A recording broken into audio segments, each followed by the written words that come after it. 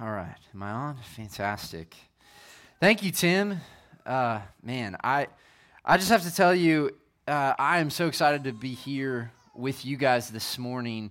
I've been following along with you through the 1st and 2nd Samuel series, really since the beginning. And so it's a blessing just to be here this morning and then to get to preach God's word and to preach God's word as a part of the series. It's like Christmas morning for me. I mean, it is fantastic. So I'm just super grateful to be here. I texted Tim a couple of weeks ago. As Tim mentioned, I work for Worldview Academy. We had a conference this weekend in Winter Gardens, so just up the road. And he said, "Well, why don't you come preach?" I'm like, "Well, let me look at my schedule." But so excited to be here. So excited to be with you guys. Tim, I'm super grateful for you, for your friendship. It's funny to me how the Lord sometimes orchestrates friendships. I met Tim 4 or 5 years ago. I mean, everything before COVID is just 4 or 5 years ago. I don't know if you feel like that, but it feels like a lifetime ago. But I met Tim. He brought a group of students from Trinity to one of our camps at Florida State in Tallahassee. And Tim and I didn't really connect too much over the course of the week. We shared a couple of meals with some other faculty from Worldview, but we really connected after camp and just has been a great friend. So thank you for your friendship. It is great. Kim, thank you. We love your family and just really grateful for you guys too. Our family, as Tim said, my wife Angela, and we've got 3 kiddos, Drew, who's 13, Maddie, who's 12, and Ryan, who's 6. And hopefully I'll get to share a little bit about some stories about them this morning. But we've come to Trinity several times, and so lots of familiar faces. This really, in many ways, feels like home for us. We love being here. My wife is very bummed and upset that she's not here this morning. But I send greetings from her, from our family. We're really grateful for you guys. So I wanted to give you just a couple of updates, and I know that that's not why we're here this morning, but one, just an update on our family. Our kiddos are getting big, as they do. My son, oldest, is super proud of the fact that he's taller than his mother.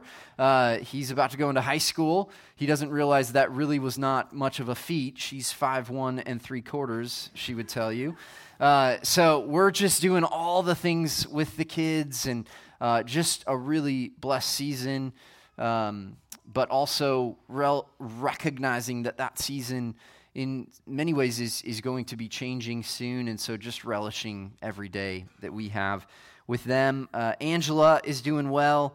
So our youngest, who's 6, almost 7, he'll be 7 in a couple weeks, is in 1st grade, and so she's had a couple of years to sort of evaluate what she wants to do with her time, and just has really taken to writing and has been sort of working on that craft, and has written a Bible study, a biblical literacy study on the book of Philippians last spring that we're excited about, and she just continues to be involved with our local church in Georgetown, which is just north of Austin. So family's doing great. Worldview Academy, as many of you know, we do camps for junior high and high school students, training them in biblical worldview, apologetics, and servant leadership. Hold them all over the country. Many students from Trinity have come, and was just talking to Tyler actually this morning about kind of some of his experiences at camp, and it's just a blessing to be a part of that ministry. We have had a lot of transitions over the last several years. Got a new executive director in the fall of 2020, which was a fantastic blessing to the ministry, a guy named Mike Shutt. So if you're familiar at all with Worldview Academy, you may know that name as a longtime faculty member. And we navigated COVID as well as you can, as a summer camp that holds camps on college campuses in the midst of a global pandemic. And so we navigated that all right, and have come out, and really the Lord has just blessed us in some incredible ways. We've been involved with the ministry for about 16 years, and this is the healthiest we've ever been as a ministry, and so just definitely praising the Lord for that. And now we're really camp is still a big focus for us, but we also want to explore new ways that we can come alongside and just be a resource for families.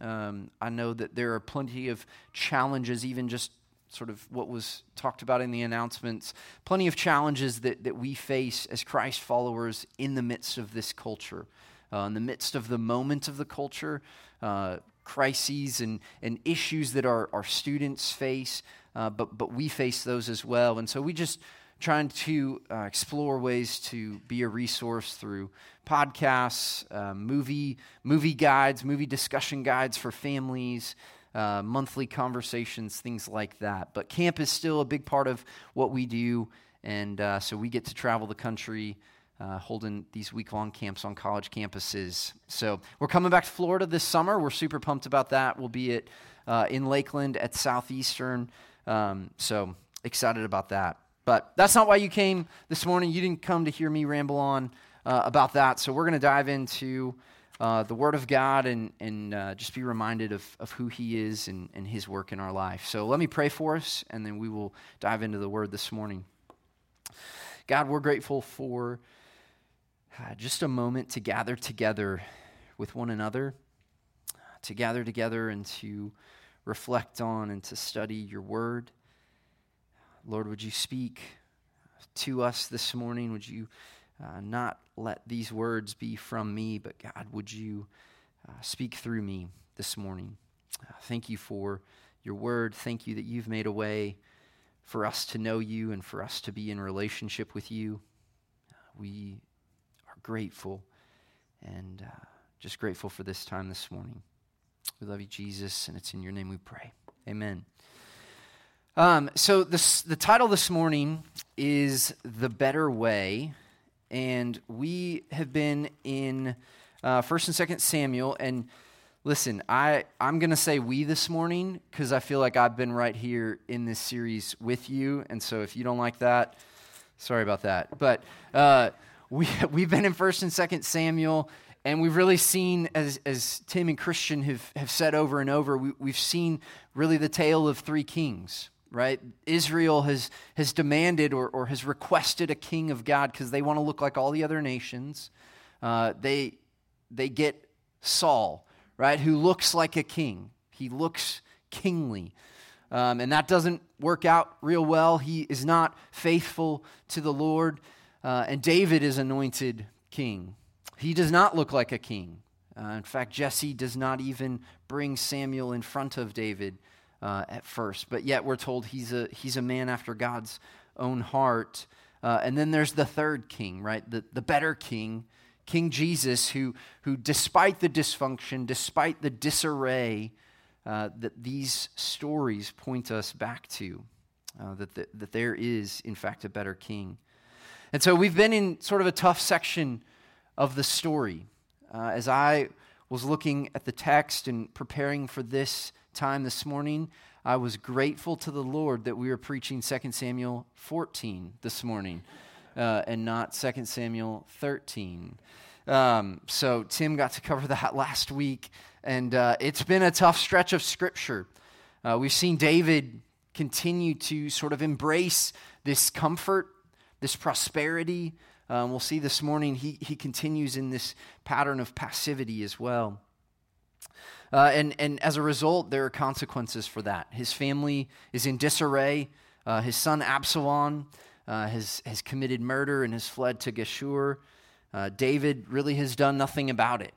And he continues to operate in his perceived strength of his flesh.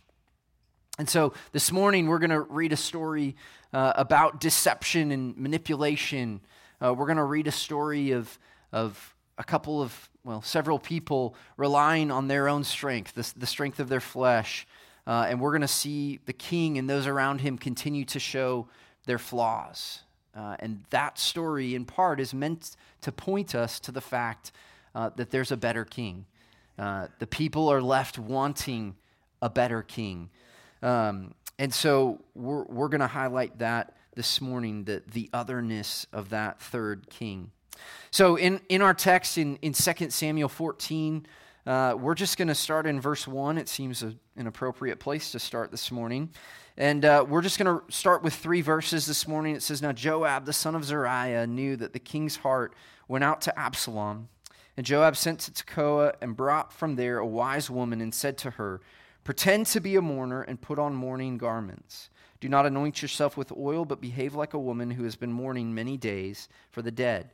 Go to the king and speak thus to him.' And so Joab put the words in her mouth." And so we pick up the story, right, with David in the midst of his comfort, prosperity. He's longing for his son Absalom. And likely there's this tension that he feels, right? Because he knows what God's word says ought to be done for murderers. We see that in Genesis chapter 9. We see it again in Numbers 35. That the penalty for murder is death, right? The shedding of blood requires the shedding of blood. And yet David has not brought justice against Absalom. He's not offered forgiveness to him. He has continued in this passivity that we have seen him in. He looks to be a far cry from the man after God's own heart that we were first introduced to. We also have Joab, who's the commander of the army, and we'll see later in this chapter, in verse 20, it says that he's looking for an opportunity to change the course of things. He's looking for an opportunity to change. We might say that Joab is trying to help in a way that he wasn't necessarily invited to help. I don't know if you can relate to that. I don't know if you've ever tried to help someone that hasn't necessarily invited you to help. And if you're married, you might want to just keep looking at me. Don't look at your spouse right now.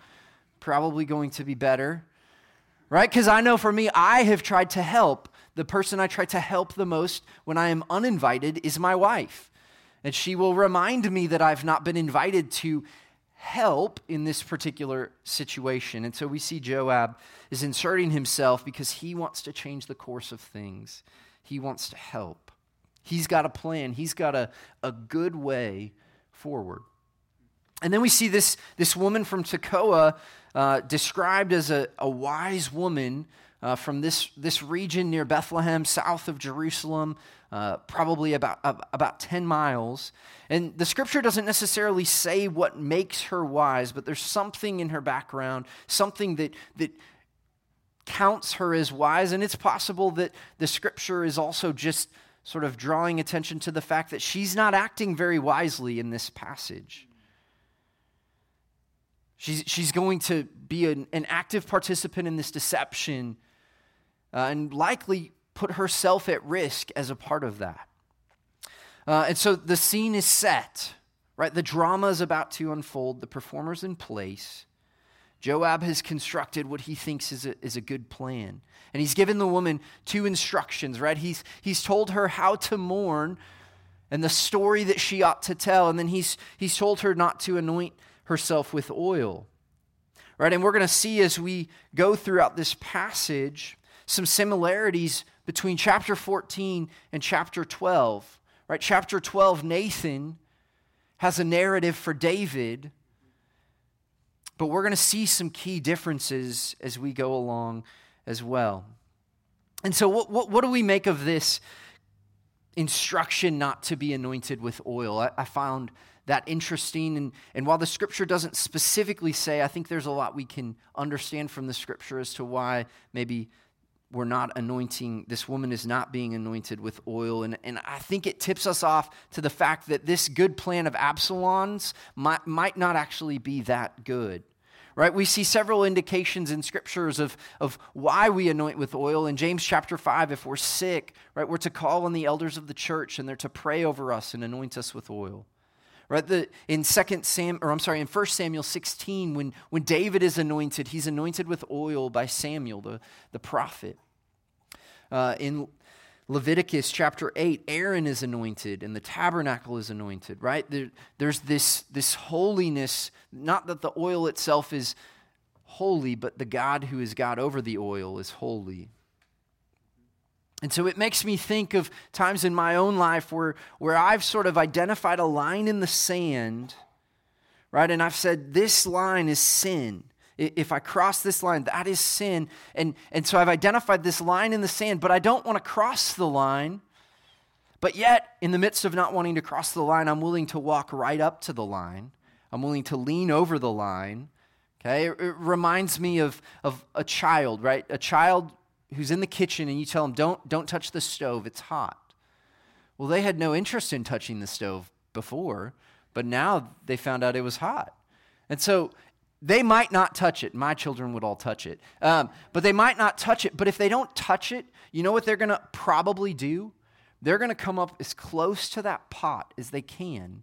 They're going to put their hand as close as they can to that line without actually touching the pot. And we do that in our lives. I do that in my life.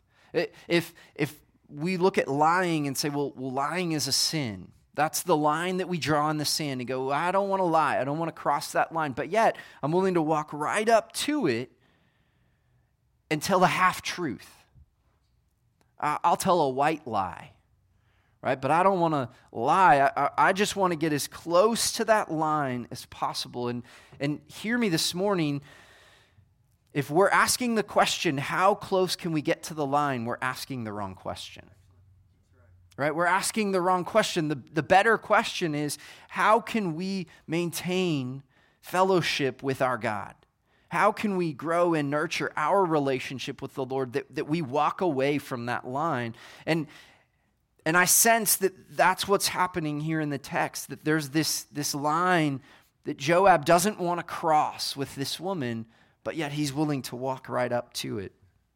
And we do that in our own lives all the time. The better question is how do I grow in my relationship with the Lord? How do I grow in faithfulness?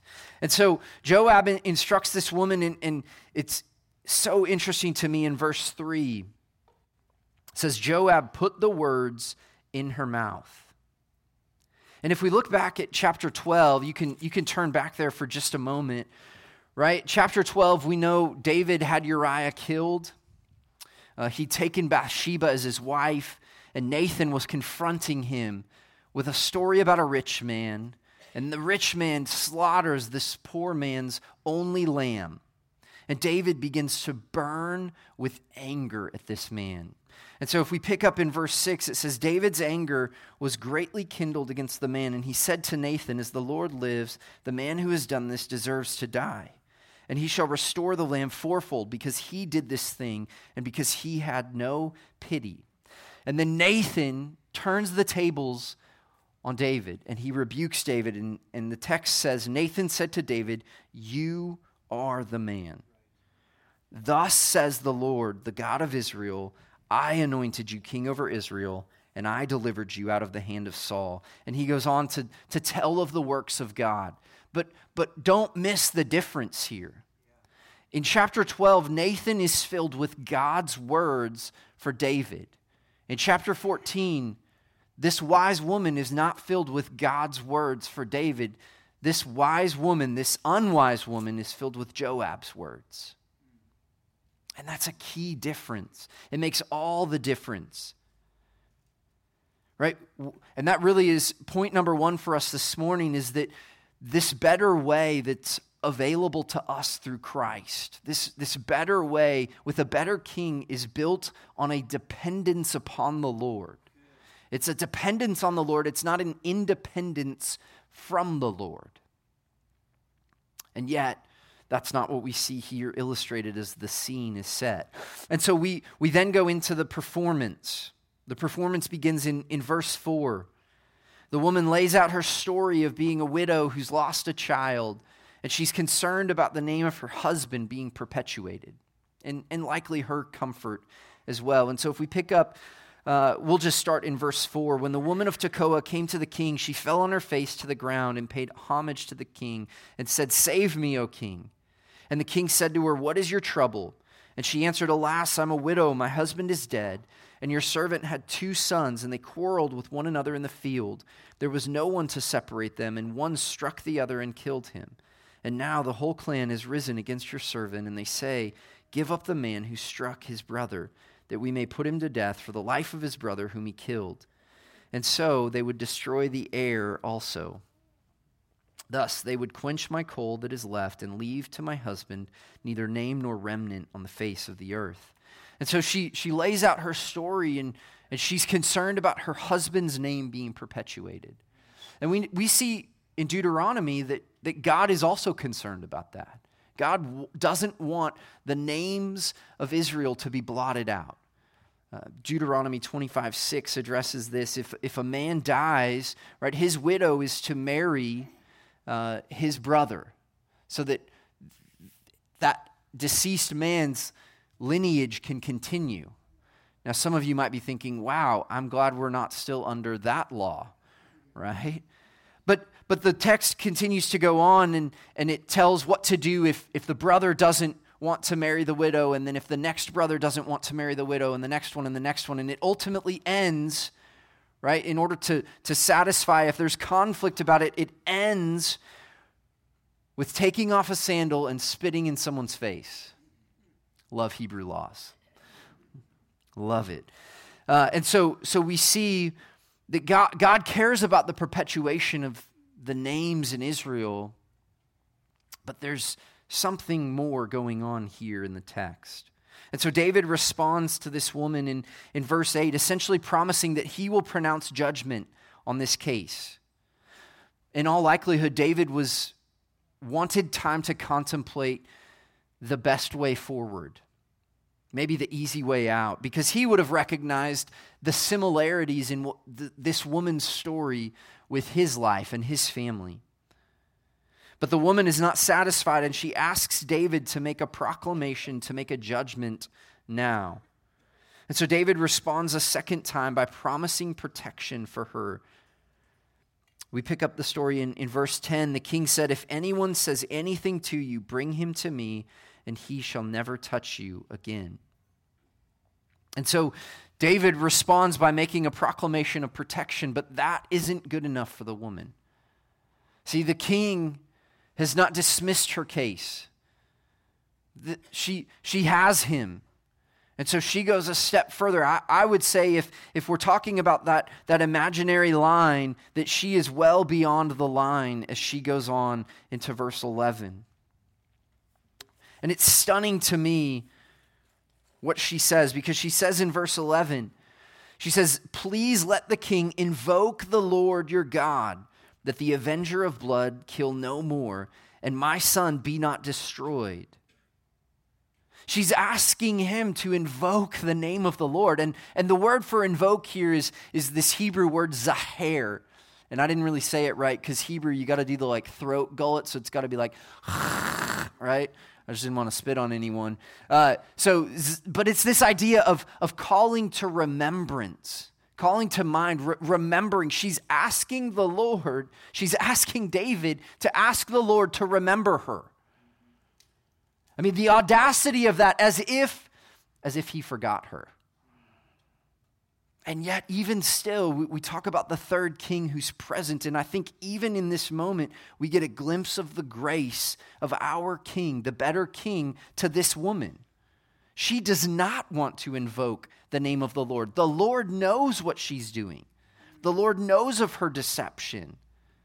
But yet, when we operate in this place of independence from the Lord, it becomes easier and easier to continue to operate in the flesh. The next step becomes even easier than the last one. And before we know it, we are way beyond where we wanted to be. But it starts with a heightened view of ourselves. We think we are more capable than we are, and a diminished view of God. It's a heightened view of ourselves and a diminished view of the Lord. And so let's read, go back to the text here in verse 11. And so David says, "As the Lord lives, not one hair of your son shall fall to the ground." And so David makes an official oath. He makes an official pledge to her by the Lord that he will protect her. And Tim and Christian have talked throughout this series, and Josiah and others have talked about the fact that this is a narrative, right? This is a narrative. The genre of literature is narrative, meaning it's not telling us what we ought to do. It's telling us what has happened in this story. And the narrative doesn't necessarily tell us all the details of the story, right? We don't necessarily know what color the drapes are in this room, or whether they were curtains, right? We don't know who else is in the room. We don't know what time of day it is or what the weather was like. But know that anything that God wanted us to know from this story is in the text, right? Anything that God wants us to know is here in the text for us, and we see clearly that David does not go before the Lord as he makes this judgment on the woman's case. He chooses instead to continue to operate in the strength of his flesh, in a position of independence from the Lord. And so we might ask, well, why do we do that? Why do we operate in the flesh? David is a man after God's own heart, and yet we see him do this here. And it really is a reflection of what we believe about ourselves and what we believe about God. Because if we're being honest, oftentimes we think we can do better than God. We think we have a better plan, or we don't like God's plans. They're too difficult. It involves too much sacrifice, too much waiting, right? Our way is better. Our way is easier. And I think John chapter 15 has something helpful for us this morning. So if you have your Bibles, go ahead and flip to the right to John chapter 15. And we're just going to read a few verses here of what it looks like for us as we... The contrast between operating in the flesh versus operating in dependence upon the Lord. So John chapter 15 says, I am the true vine, and my Father is the vine dresser. Every branch in me that does not bear fruit, he takes away. And every branch that does bear fruit, he prunes, that it may bear more fruit. Already you are clean because of the word I've spoken to you. Abide in me, and I in you. As the branch cannot bear fruit by itself unless it abides in the vine, neither can you unless you abide in me. I am the vine, you are the branches. Whoever abides in me and I in him, he it is that bears much fruit, for apart from me you can do nothing. Right? Jesus is the vine. The better king is the vine. We are simply the branches. He's the sustainer, the protector, and the source of life. We are completely dependent upon him. And without him, without the vine, the branches wither. But how easy it is for us to forget that, because we think we can bear the weight of the vine. We think we are made to bear the weight of the vine, but we are made in the image of God to image God to a watching world. We are not meant to bear the weight of the vine. And so we see, as we flip back to our story here, that the woman then goes on to rebuke David. So she has gotten what she wants. David has made a vow that he is going to protect this woman because of her circumstances, and the woman is going to proceed to rebuke David and to call him more or less to bring Absalom back. And again, we see a lot of parallels here with chapter 12. But the key difference is that these are not the words from God. These are Joab's words spoken by this unwise woman from Tekoa. And the woman points out some things to David to try to persuade David in the flesh that she ought to do this. In verse 13, she says that he is essentially an enemy of the people for not bringing Absalom back, the favored one. She goes on in verse 14 to say that we must all die. We are like water spilled on the ground, which cannot be gathered up again. But God will take away life, and he devises means that the banished one will not remain an outcast. And so she essentially is saying Amnon was going to die anyway. Let's not hold this against Absalom. Let's bring him back. And so we see David continue in his passivity. He does not grant forgiveness to Absalom, but he also doesn't bring justice. And so point number 2 for us this morning is that the better way that's offered to us is not about us. It's not about the things that we want. We exist as branches for the sake and the pleasure of the vine, to bring the vine glory, right? We exist to bring the Lord glory, to bring the better King glory and honor. We exist to bear fruit so that the vine is made much of. I mean, when's the last time you saw a fruit tree, maybe a mango tree, an apple tree, an orange tree? You walk up to that tree and you think, man, what mighty fine branches that tree has. No. If it's a great tree that produces delicious fruit, you think, what a great tree. But how often we redirect our attention, whether that's even just within our own hearts, towards us as branches. So point number 2 is that the better way that's offered to us is not about us. It's about him. Amen. And let me just say to you as a caution, we must not just assume that as Christ followers, our ways, our intentions are always that of the Lord's. We need to constantly be questioning, examining our own hearts. Why are we doing the things that we're doing? So now we get to Act 2, and if you're looking at your watch thinking, wow, okay, we just got to Act 2. I thought Tim preached long. Don't worry, Act 2 is a little bit shorter here, so don't be afraid. But Act 2, we see a pivot here in verse 18, because the charade is done. Right, David identifies the fingerprints of Joab on this story that the woman is telling. And so we pick up in verse 18, the king answered the woman, "Do not hide from me anything I ask you." And the woman said, "Let my lord the king speak."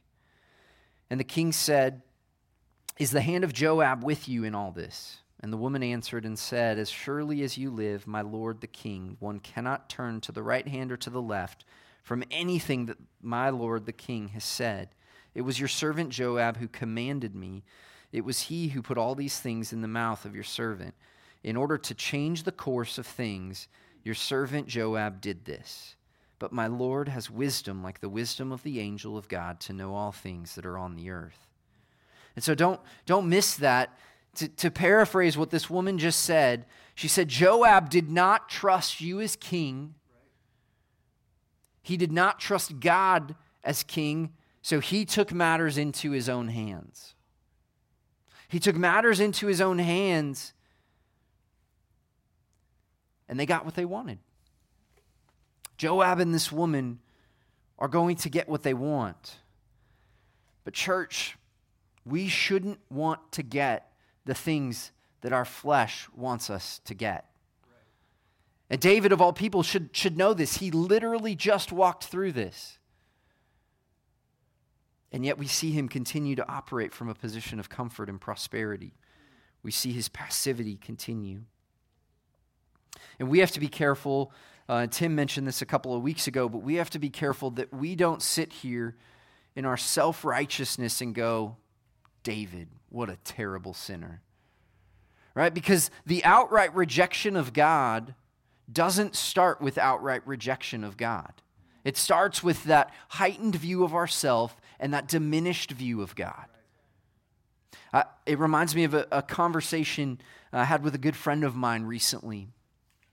It's a good friend whose daughter is in college, and she recently came home and communicated to her parents that she was walking in sin, and that she didn't see it as sin, and that she was going to continue to walk in the way that she was walking. And my friend was recounting this story to me of this just heartbreaking conversation, just this heavy conversation with his daughter. And in the midst of this conversation, he gets to the point in the conversation where he asks her, he says, well, do you still believe the things you were taught? Do you believe in the authority of the scriptures? Do you trust the Bible? And she paused for a moment and she said, yes, I believe in the Bible. But I also believe in personal revelation. And I work with students all over the country. That is the mantra of this moment. That is the mantra of this culture. Right? We want God's word, but we want it to fit into the box that we want it to fit into. We want it to fit into the agenda that we have. Right? It's stripping away authority from God and giving ourselves authority that we were not made to have. Right? I mean, it's no different than Thomas Jefferson with his Bible, where he cut out all of the parts of it that he didn't like. You can't take part of it. You take the whole thing. This is God's word. We are not God. We do not get to decide what the word is. Hebrews 2:1 says that we need to pay attention lest we do not drift, or lest we drift. Right? In church, I think that's a good word for us this morning, that we need to wake up and pay attention so that we do not drift. Because what we're seeing here in this text and what we've seen in the last couple of chapters is David's drift. His drift away from the Lord. And so we see David bring Absalom back from Geshur. Absalom, I think, is interesting, right? He flees to Geshur where his grandfather is king. So he flees to his flesh rather than to the Lord. Absalom has shown no sign of devotion to the Lord, no forgiveness, repentance. He's shown self-focus and self-exaltation. But he's also got great hair. We see that from the text. If there was a hall of fame for the greatest hair in Scripture, Absalom apparently would be in it. But we just might see the Lord use even Absalom's pride, his hair, against him here in texts to come. And so Absalom is brought back to Jerusalem. And yet he's kept away from the king. He's kept away from David. And we don't know exactly why, but I think that the text tips us off to this, right? Because in verse 24, in verse 23, it says, "So Joab arose and went to Geshur and brought Absalom to Jerusalem. And the king said, 'Let him dwell apart in his own house. He is not to come into my presence.' So Absalom lived apart in his own house and did not come into the king's presence." And so we see that David has brought Absalom back as a work of his flesh, in independence from the Lord rather than dependence on the Lord. We know that the law has required or would require Absalom to be put to death. And perhaps Absalom is apart from David really as a partial fulfillment of Nathan's prophetic words in chapter 12 when he pronounces judgment upon David and says that your wives are going to be taken by your neighbor in the broad daylight of the sun before all of Israel. Maybe that's in partial fulfillment, as we'll see to come in chapters to come. But likely David is just again illustrating his passivity. He does not want to or does not choose to bring forgiveness to Absalom, to grant him forgiveness, and he does not bring justice against Absalom. And so Absalom continues to attract attention because, well, he looks like a king. He looks the part. He looks kingly. Israel still has not learned. We've seen this before. Right, and so we come to the final act here in verses 28 through 33, and I'm gonna read this chunk of scripture for us. It says, "So Absalom lived 2 full years in Jerusalem without coming into the king's presence. Then Absalom sent for Joab to send him to the king, but Joab would not come to him. And he sent a second time, but Joab would not come. Then he said to his servants, 'See, Joab's field is next to mine, and he has barley there. Go and set it on fire.'" Sorry, I have a hard time reading this text without shaking my head at it. "So Absalom's servants went and set the field on fire, and Joab arose and went to Absalom at his house and said to him, 'Why have your servants set my field on fire?' And Absalom answered Joab, 'Behold, I sent word to you, come here, that I may send you to the king to ask, why have I come from Geshur? It would be better for me to still be there. Now, therefore, let me go into the presence of the king, and if there is guilt in me, let him put me to death.' Then Joab went to the king and told him, and he summoned Absalom. So he came to the king and bowed himself on his face to the ground before the king, and the king kissed Absalom." As you read this text, if you're like me, you might just shake your head, right? But this is the fruit of operating in the flesh. This is the fruit of the depravity of the situation, of the ridiculousness that we see in David's family. A man after God's own heart brings his son, who's a murderer, back. Joab, the commander of his army, murderer. David, at least an accomplice in the killing of Uriah. Right? Adulterer. I mean, where are we right now? Is this the man after God's own heart? But there's no pretenses for Absalom, right? There's no backroom deals. He's not trying to be cute. He's burning the dang field on fire. Right? He's not concerned about the field. He's the son of the king. He murdered his brother, and yet he's under the protection of the king. He was given a field next to Joab's. He is literally untouchable.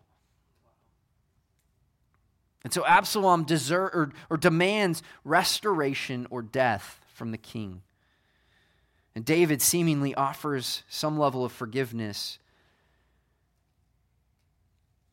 but without justice.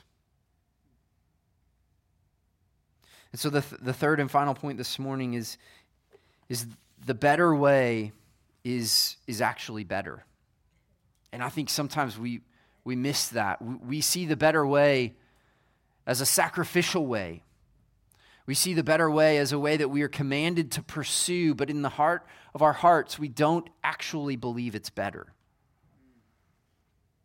We see here an illustration in chapter 14 of walking in independence from the Lord. Joab wants what he wants. David is walking under his own power. The story's here in part to point us to a better way. Amen. You were designed to be a branch and not the vine, and that is better.